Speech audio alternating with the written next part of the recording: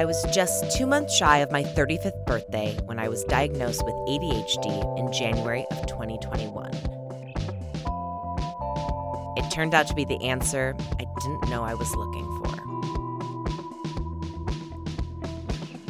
My name is Lindsay Gensel. I'm a journalist and mental health advocate, and I've teamed up with ADHD Online to dive headfirst into attention deficit hyperactivity disorder by talking to the people who know it best.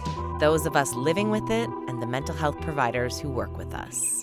So much is misunderstood about ADHD, and the only way to change that is by having straightforward conversations. Here on Refocus with Lindsay Gensel, we've thrown out those old, outdated assumptions about ADHD. It's time to change the narrative, and not just around ADHD, but mental health in general. Those stigmas have held us back for long enough.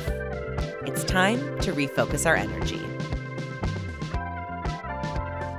This is episode 1 of Refocus with Lindsay Gensel, What is ADHD? This is dedicated to my dad.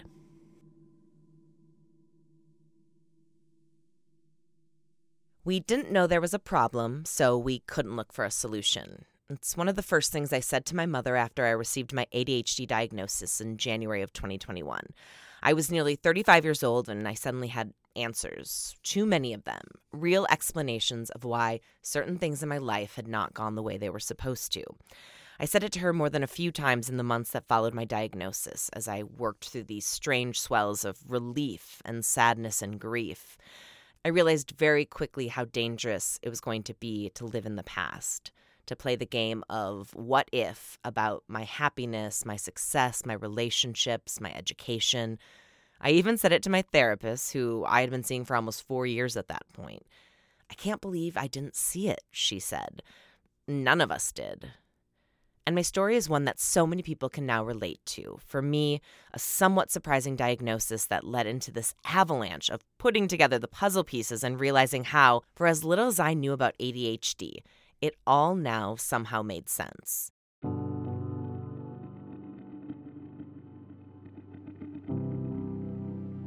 My name is Lindsay Gensel. Together with ADHD Online, we're launching a new podcast focused on shining a light on something that is so frequently misunderstood and mischaracterized.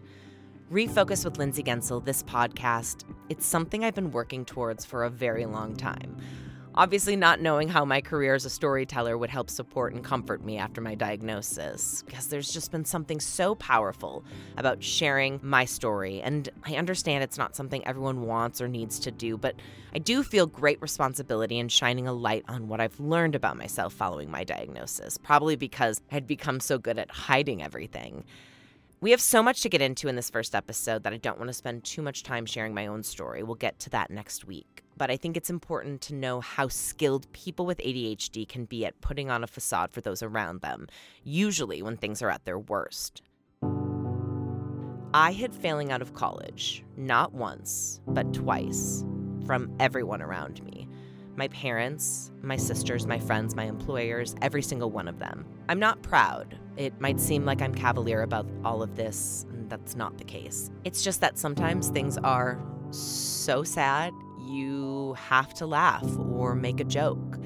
And that time in my life, it was pretty awful. And if I can help stop that from happening for even one person, then I will call all of this a success. So there are a couple of things we have to do today. You've already met me, your host, Lindsay Gensel. It rhymes with pencil. It's a lot easier than it looks spelled out. You also need to meet my partner, ADHD Online. And then we need to dive into the topic for this episode. What is ADHD? So let's get started.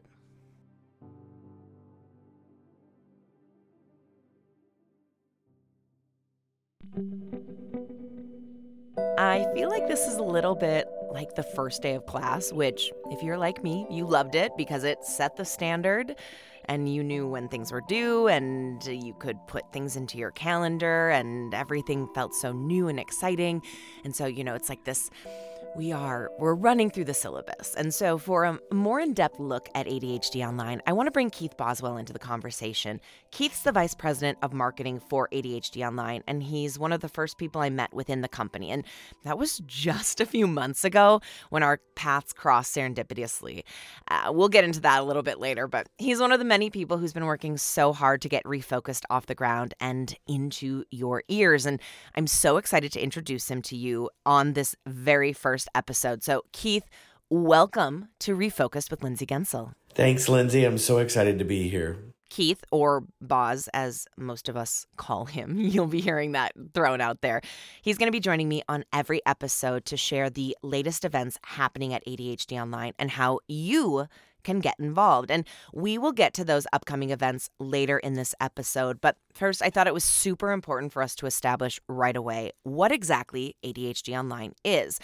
One thing we've all agreed upon from the beginning is that our goal is to help people, whether it's people with ADHD, people who think they might have it but haven't been diagnosed, people who are just starting to dive into their own investigation or exploration into ADHD, or the many people who love someone with ADHD and are simply looking for more insight into how the ADHD brain works. And we've also been on the same page about transparency. And so this is where I tell you I was not diagnosed through ADHD Online, and I will share my diagnosis story because the only reason it happened was kind of like everything coming together at once. And I too much to dive into in this first episode, but a lot of you listening today have been diagnosed through ADHD Online, or if you haven't gone through any ADHD assessments or testing yet, you might have been looking into ADHD Online, and I want to make sure you know what your options are. So, Boz, the one thing I've loved about ADHD Online's model is it doesn't just stop at testing. Yes, establishing an ADHD diagnosis is the first step. And there are a lot of telemedicine healthcare companies out there offering that, but that's where they stop. They give you the information you need. You have ADHD, but they don't have anything in place to help the person after that major life moment. But ADHD Online's approach is so different. And, it's something we're really proud of because, the testing and diagnosis really is a first step into knowledge of a better understanding of your brain. I mean, I'll share my diagnosis story quickly here. I was diagnosed through ADHD Online after joining the company and being here several months. And I thought I might have ADHD in the past, but getting it confirmed certainly opened my eyes up to a better understanding of my own personal history. I think the really unique thing that we have is we have the option to offer treatment to patients in 36 states currently for medical management and then also teletherapy in 7 states. It's really part of our commitment to having a practice focused on ADHD. We are the largest practice that we know of that's simply looking at ADHD day in and day out. And you guys have been working on this since before the pandemic. I think what has been happening over the last couple of years and kind of this big awakening of people realizing once their structure and their routine was gone that maybe everything wasn't okay. And in order to offer those crucial next steps, and we're talking the medical management and the teletherapy, it's taken an immense amount of work to grow. And you guys are doing it right. You're going through the proper channels to make sure that everything is up to code, so to speak. You're working with the best of the best, these licensed professionals. And what I love about the model is anyone who has ADHD or maybe who has ever been told that they have ADHD tendencies knows that to-do lists are hard. Doing something when you're supposed to do it is hard. And so I was actually speaking to one of your licensed professionals, one of your clinicians, and they were telling me that they'll get assessments coming in that people have taken at 2 a.m. And it's kind of this idea, the ADHD brain does what it wants when it wants, and you guys are offering that up to people. The idea of being able to add in teletherapy, I am such a fan of therapy. I fought the idea of it so hard in my 20s. And as soon as I started going, it was like, oh, I get it. I get it. And I love that every conversation we have about mental health, and it's not just about ADHD, every conversation we have about mental health is breaking down some of those barriers. And ADHD Online is really working to address the whole person and the whole diagnosis. It is a really interesting time because, I look at my parents' generation. Mental health was not a topic of conversation, right? And being part of Gen X, I think we were kind of the generation that started breaking it open. But I look at my daughters, I have teenage daughters, and, their generation is very comfortable talking about their mental health. And it's a great time to be in this space.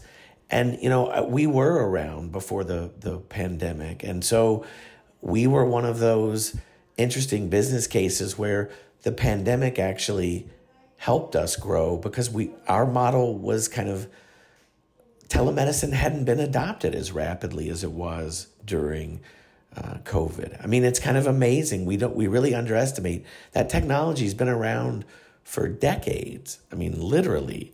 But it's just not been used. And it wasn't really till people were forced to stay at home.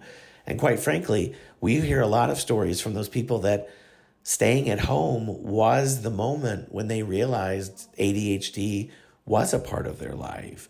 Because in the day-to-day routine, they'd kind of built a way to deal with it. But then when suddenly things got disrupted and they're at home, they're noticing things about themselves that they may not have otherwise. So I have to tell you a funny story. I was doing this pre-interview with one of the amazing clinicians who's working with ADHD Online, and we were sharing our own stories of how we were introduced to the company in the first place. And they said to me, Facebook was serving up some ads. We've all been there.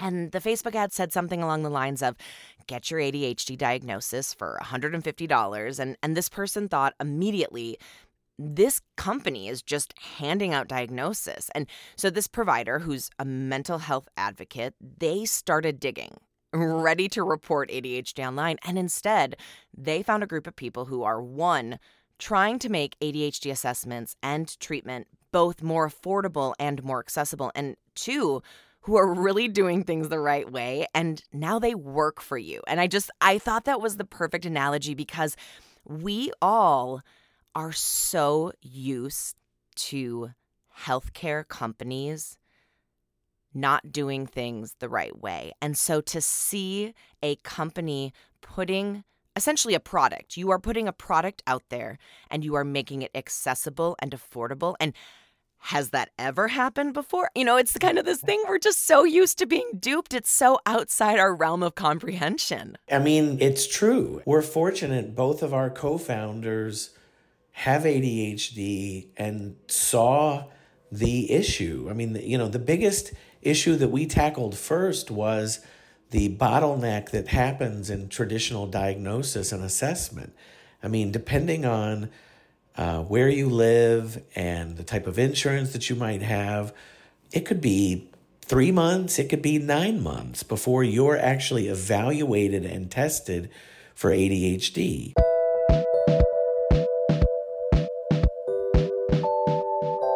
This was your introduction to Keith Boswell, more affectionately known to the rest of us as Boz. You will keep getting to know him throughout Refocus with Lindsay Gensel. He's the Vice President of Marketing for ADHD Online. And he's going to join us just a bit later in the episode for a look at the events calendar.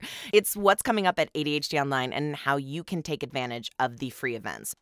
Maybe you're like me and you thought, I cannot wait to be an adult. Because once I'm an adult, then no one can tell me I have to clean and organize my room on Saturday morning before I could go do what I want to do. My name is Lisa Woodruff, and I teach the skill of organizing home and paper at organize365.com. What is housework? There is no definition, so I made it up myself. It's 4 different kinds of work. It is cleaning, maintenance, tasks of daily living, and organization. We're going to dive into each one of those. What are they? Do we have to do them? How long do we have to spend on them? How can we reduce the amount of work that there is to do in home? Join Lisa Woodruff from Organize 365 for more conversations in her Learn How to Organize Your Home series on June 8th and June 29th. Register at adhdonline.com/webinars. In February of 2022, yes, just a few months ago, I connected with the team at ADHD Online. And we've been working nonstop since that first introduction to bring you Refocus with Lindsay Gensel. As you might already know, May is Mental Health Month, and it really felt like the perfect opportunity to introduce this podcast. So much has changed over the last few years, and the statistics are clear. ADHD diagnoses are up for both adults and children.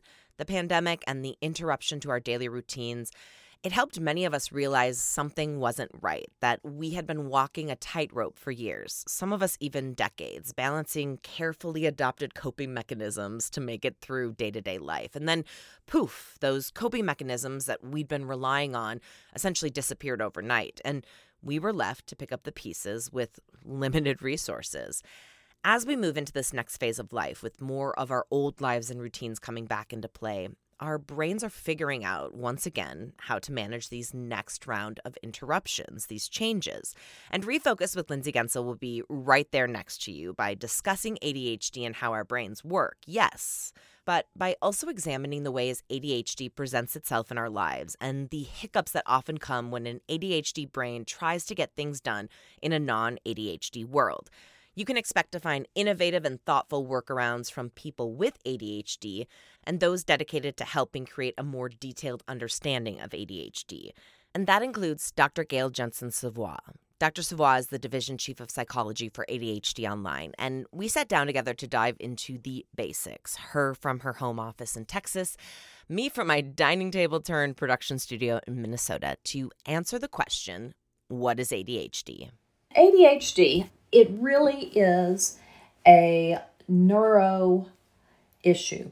Oftentimes, and for years, people thought it was about kids that couldn't behave, when it's not. It's a brain issue. Kids misbehaving. See how early we snuck that outdated idea into the conversation. According to the CDC, ADHD is one of the most common neurodevelopment disorders of childhood. And yes, for some children, it does present itself through the over-the-top hyperbehavior.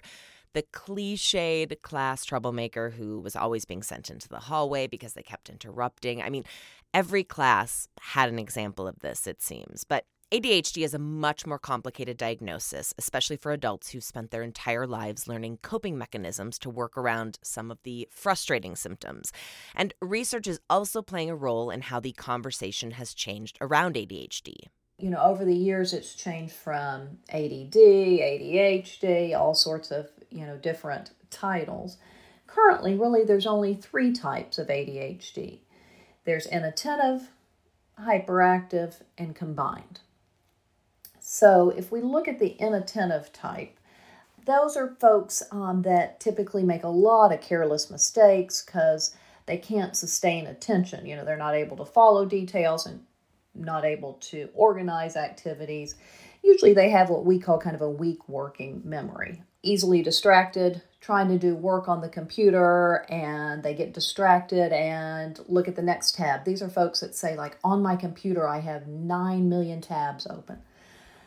So to be diagnosed with inattentive type, you have to have 6 of 9 symptoms. So the 9 symptoms are not paying attention to detail, making careless mistakes, failing to pay attention and keep on task, not listening, being unable to follow or understand instructions, avoiding tasks that involve effort, being distracted, being forgetful, and losing things that are needed to complete a task.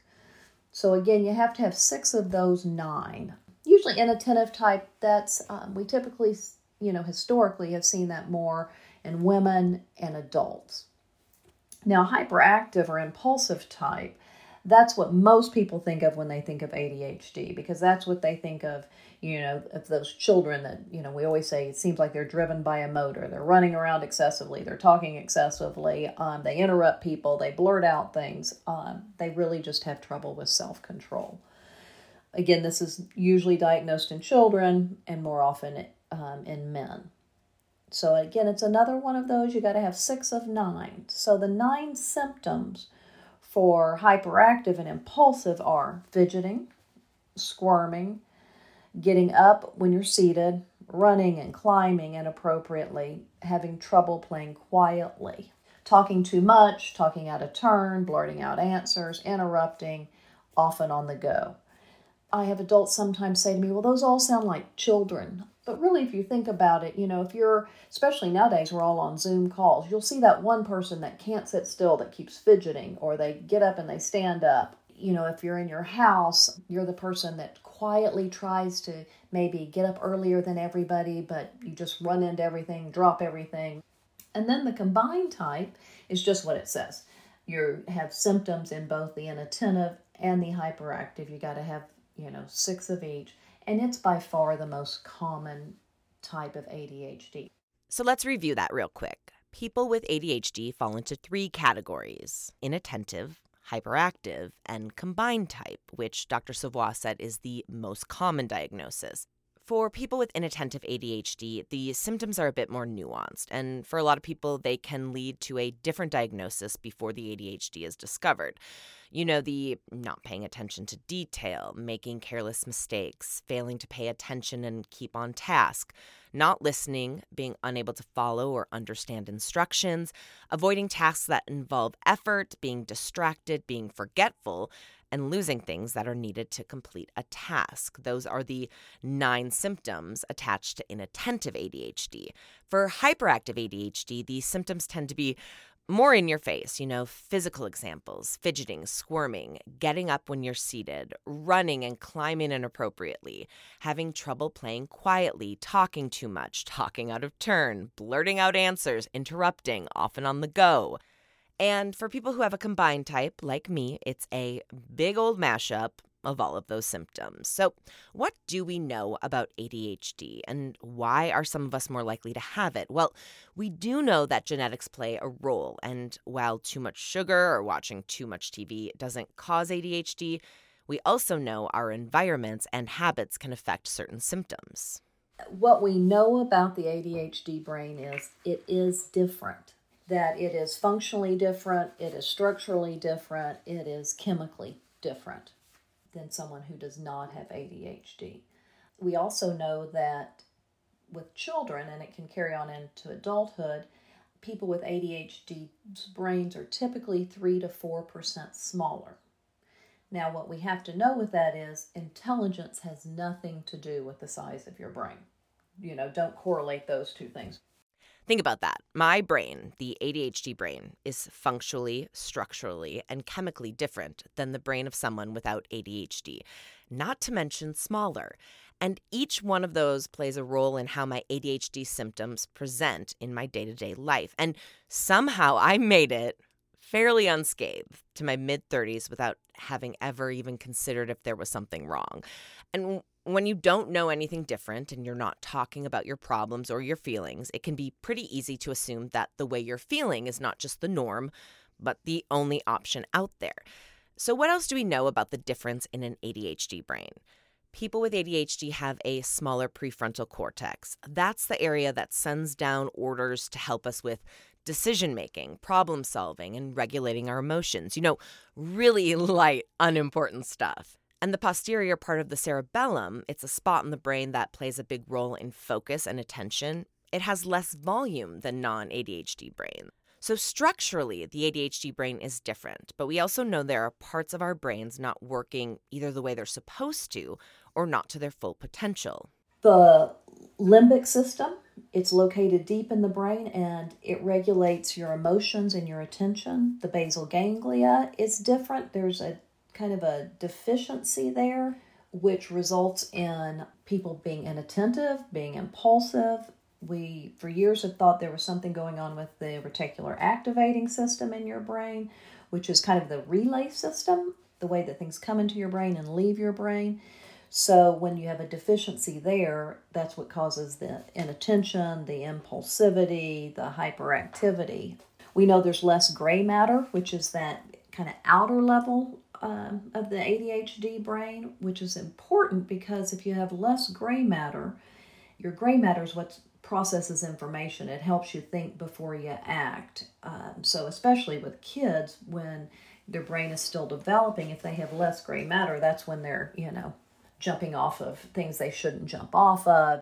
For a disorder that's still viewed by many as simply a behavioral issue, there sure are a lot of differences when it comes to an ADHD brain. The amygdala, which is part of the brain that really deals with motivation and processing emotions, controlling emotions, that's smaller in someone who has ADHD. So it's hard for folks with ADHD to process, to cope with emotions, because several of the structural differences in the brain, the amygdala, the striatum, the nucleus accumbens, there are all sorts of structurally things in the brain are smaller, overactive, etc.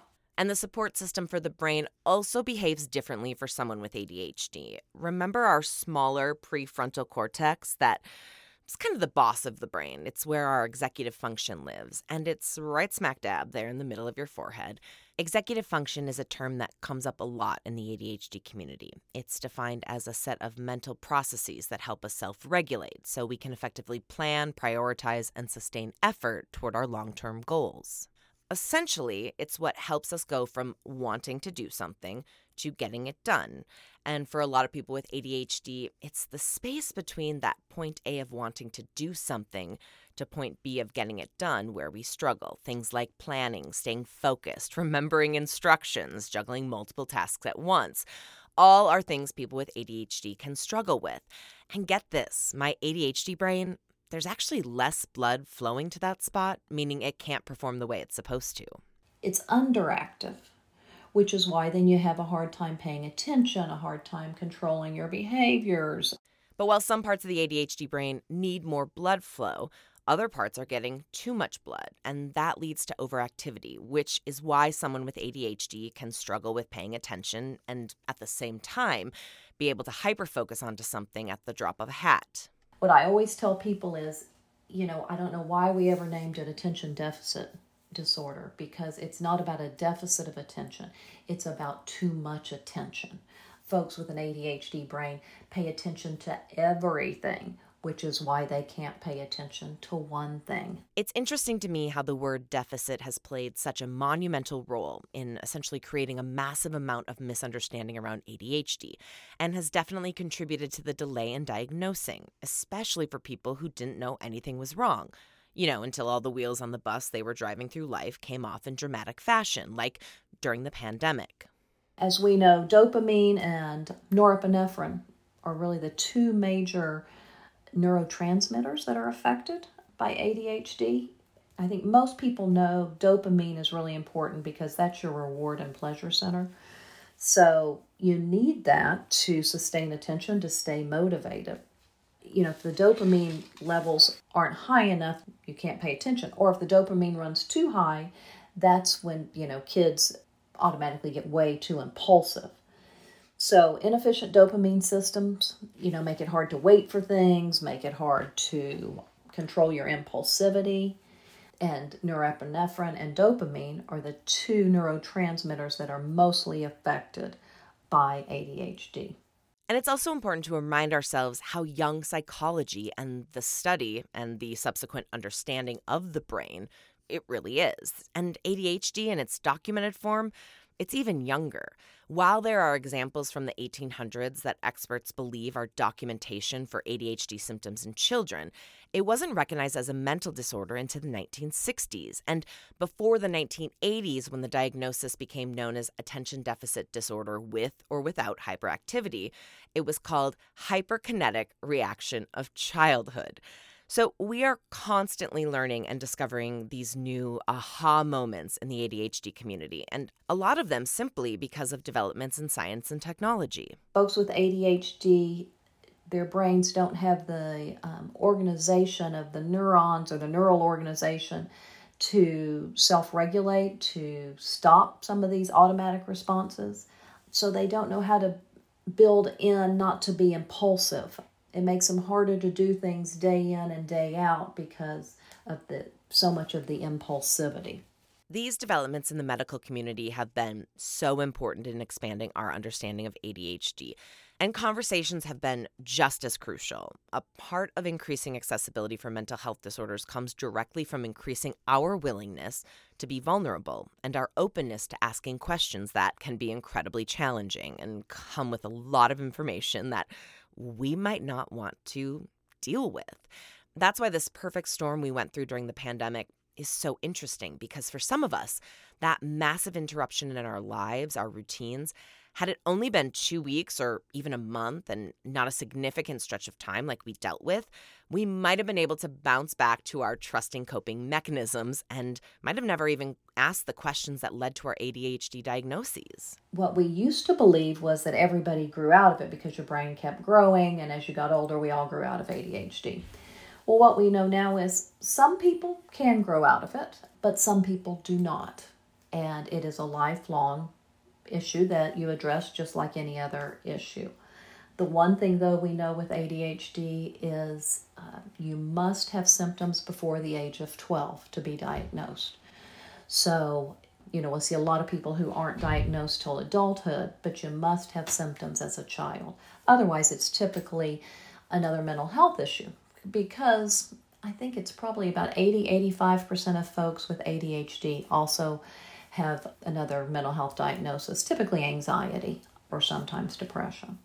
And that's why these assessments are so crucial. I know from my own experience looking at my childhood, I was really good at holding things together. Yes, I was always working up to the last minute, pushing things off as long as possible until the panic pushed me over the finish line. But I also always completed them.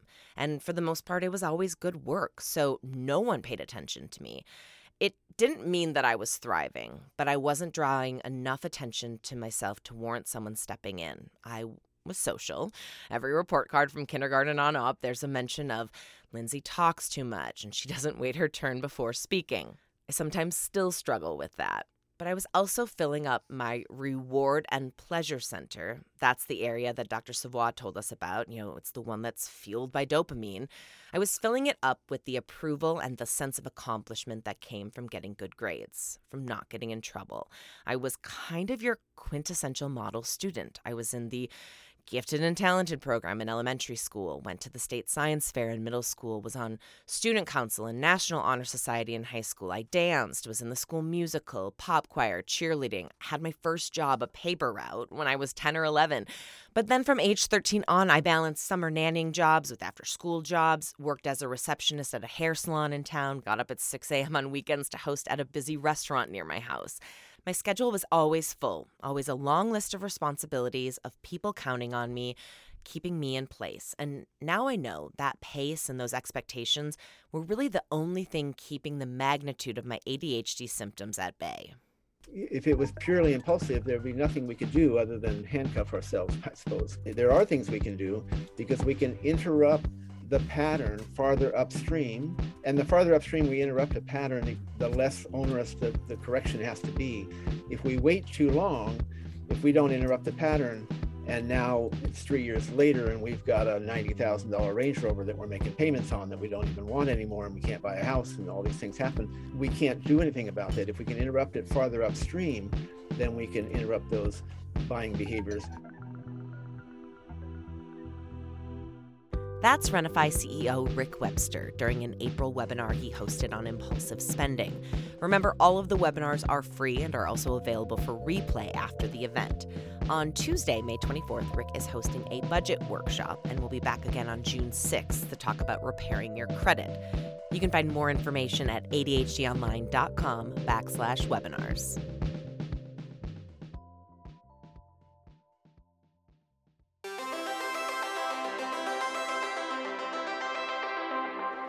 So one of the many reasons I was excited to partner with ADHD Online for Refocus with Lindsay Gensel is because of their commitment. And this is through every step of the ADHD journey. And for those of us who have been diagnosed with ADHD already, we know that the diagnosis, it's really just providing one part of the answer to an incredibly complex problem that a lot of us have been unknowingly dealing with for a very long time. And so once you've been diagnosed, that's when you go, okay, what now? What's next? And that's why I love the free webinars that ADHD Online is putting on, because they're free. And I am all about increasing accessibility, especially for a disorder that can come with some pretty hefty price tags when you're paying out of pocket. And what's so great about this is everyone can attend. We talked earlier in the episode that, ADHD Online is working to increase accessibility to their assessments, to the medical management, to the teletherapy.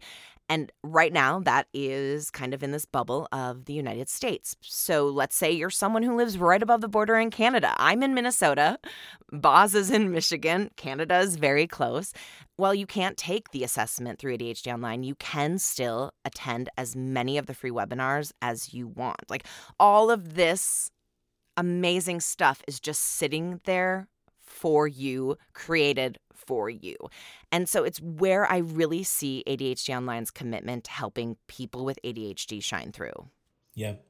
So, we kicked off our webinar series in 2022 with a commitment to both share expertise inside the building. So having Q&A sessions with some of our providers talking about how you get diagnosed or answering general questions about ADHD, to also bringing in outside experts that are really well respected in the ADHD industry. People like Melissa Orlov talking about ADHD's impact on relationships. People like Rick Webster, the CEO of Renify, who focuses on finance and behavioral understanding.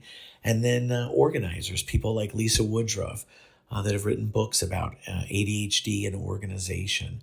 And we're continuing to bring in more of those outside resources too. I think a big part of our commitment is to be a part of this community. We know there's so many things going on in it, and our goal is to just be a contributor and to give something back. And to your point about people outside of the areas where we can offer service, this is our commitment to giving away more than we ask for. It's the Mental Health 2 Minutes. It's really supposed to be 1 minute, but I talk way too much to get anything done in 60 seconds.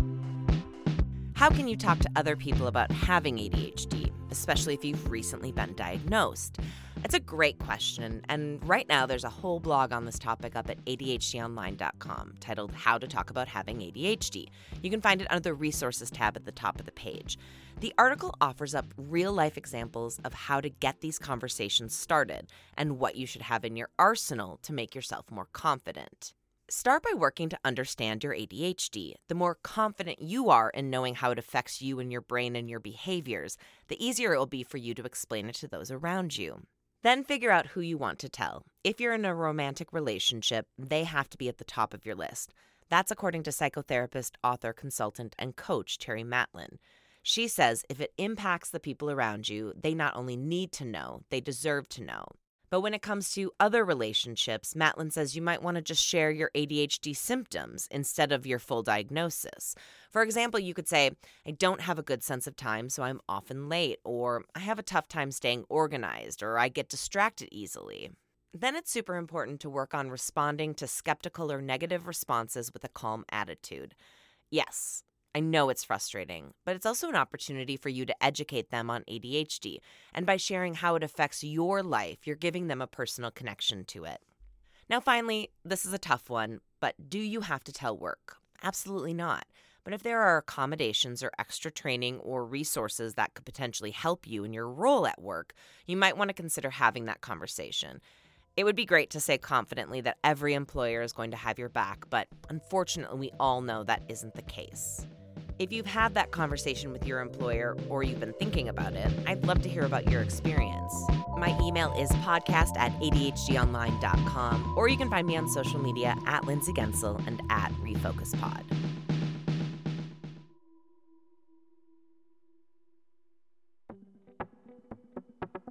Thank you so much for listening to the very first episode of Refocused with Lindsay Gensel. A special thank you to Zach, Randy, Boz, Claudia, Suzanne, and the entire ADHD Online team for being so supportive throughout the last few months.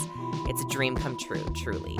Thank you to both Rachel Coleman and Camilla Eden, who helped me keep my head above water, to Louis Inglis, who created the incredible music behind Refocus with Lindsay Gensel.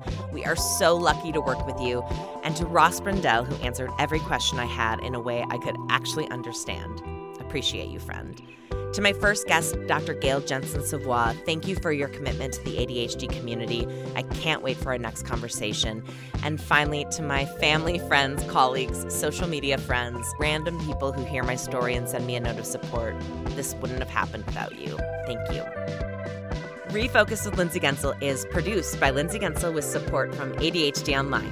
You can subscribe wherever you are listening now, and we would love it if you would take a minute to leave us a review. Mom, I'll call you later to tell you how to do that.